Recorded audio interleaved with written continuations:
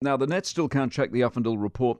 New issue is why no one's seen the report. MPs have not been shown it. So what's the never see the light of day approach here? National Party leader Christopher Luxon is with us. Good morning. Morning, Mike. Great to be with you. And could I find an MP in your caucus that would be unsettled by the fact that you haven't shown them the full Uffindell report? No, we had a caucus meeting where I briefed them on the statements that we had, and everybody was fully supportive and wanted Sam reinstated. So who is driving this It's secret thing? Is this the media's concern? Well, look, here's the deal. I mean, I wanted as many people genuinely to come forward, given they were serious and new allegations. To do that, you've got to have a really confidential process, and people agree and trust us to do that. I involved Maria Jew, best in the country to do the job, and then I ran my statements past her to make sure I was faithfully representing those findings and being sensitive to people involved in it. Is there anything in there that if I read the report in an unbiased fashion, I go, that's interesting, I can see why I didn't make it public?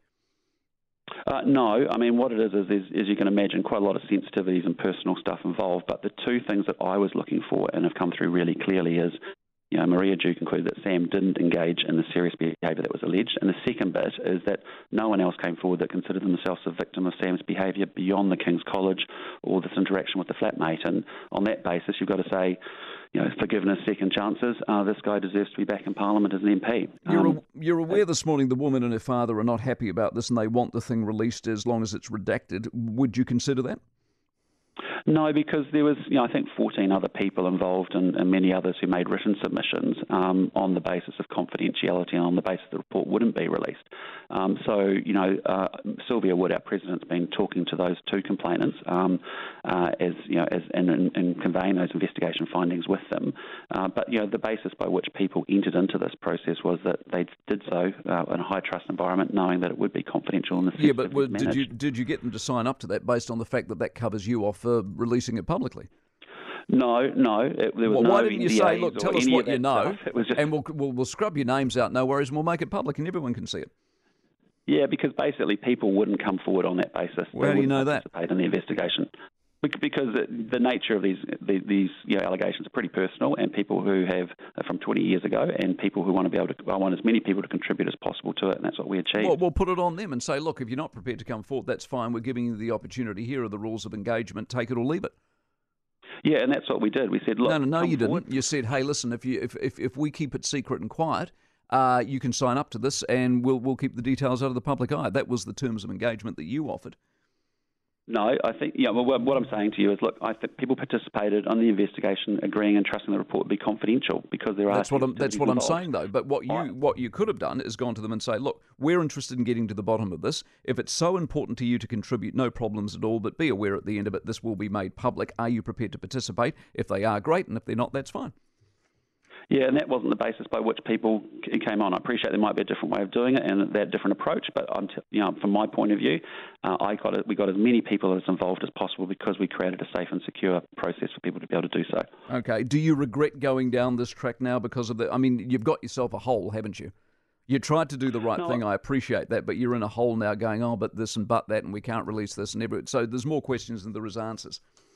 No, I think our statements that we gave on Monday were run past Maria Jew as a faithful communication of her findings, and people and respecting also the confidentiality and sensitivities of it all. I think we got the balance right. I appreciate there'll be lots of different views, but at the end of the day, acted quickly, got an independent investigator in. The two findings that came through are really clear, and as a result, he's been reinstated. Is this the end of it? It is, in my view. Yes. The campaign trail. You worried about Lamingtons? No, I feel pretty safe walking around New Zealand. I think it's actually important that politicians are highly accessible to the New Zealand public. I've had one incident, I think, in Palmerston North with protesters trying to block me leaving an event, and local police stepped in and it was fine. So I would hate us to go down a road like I saw in America living there, where a lot of division and politicians insulated from the public. I don't think that's a good thing. Have you read Richard Prebble's article in the Herald this morning? I haven't had a chance this morning, Mike. He very cogently says this. Let me read you a piece. The reason defeat is possible, and he talks about the reason defeat is possible is because Luxon will not rule out National forming a coalition with the Maori Party. If the Maori Party is a suitable coalition partner for National, then it follows that the Maori Party is a suitable partner for Labour. This raises serious questions about Luxon's judgment. Is he right? You and I played this game before. I've never played this game with you, and I thought I've missed out, so I'm playing it with you now. No, I'm not playing the rule in, rule out game 15 months away from an election. We've got a lot of work to do in the National Party. Well, this is his next We're making point. good progress. This is the next point that Prebble makes. Luxon claims that he wants to wait to see the election result isn't credible.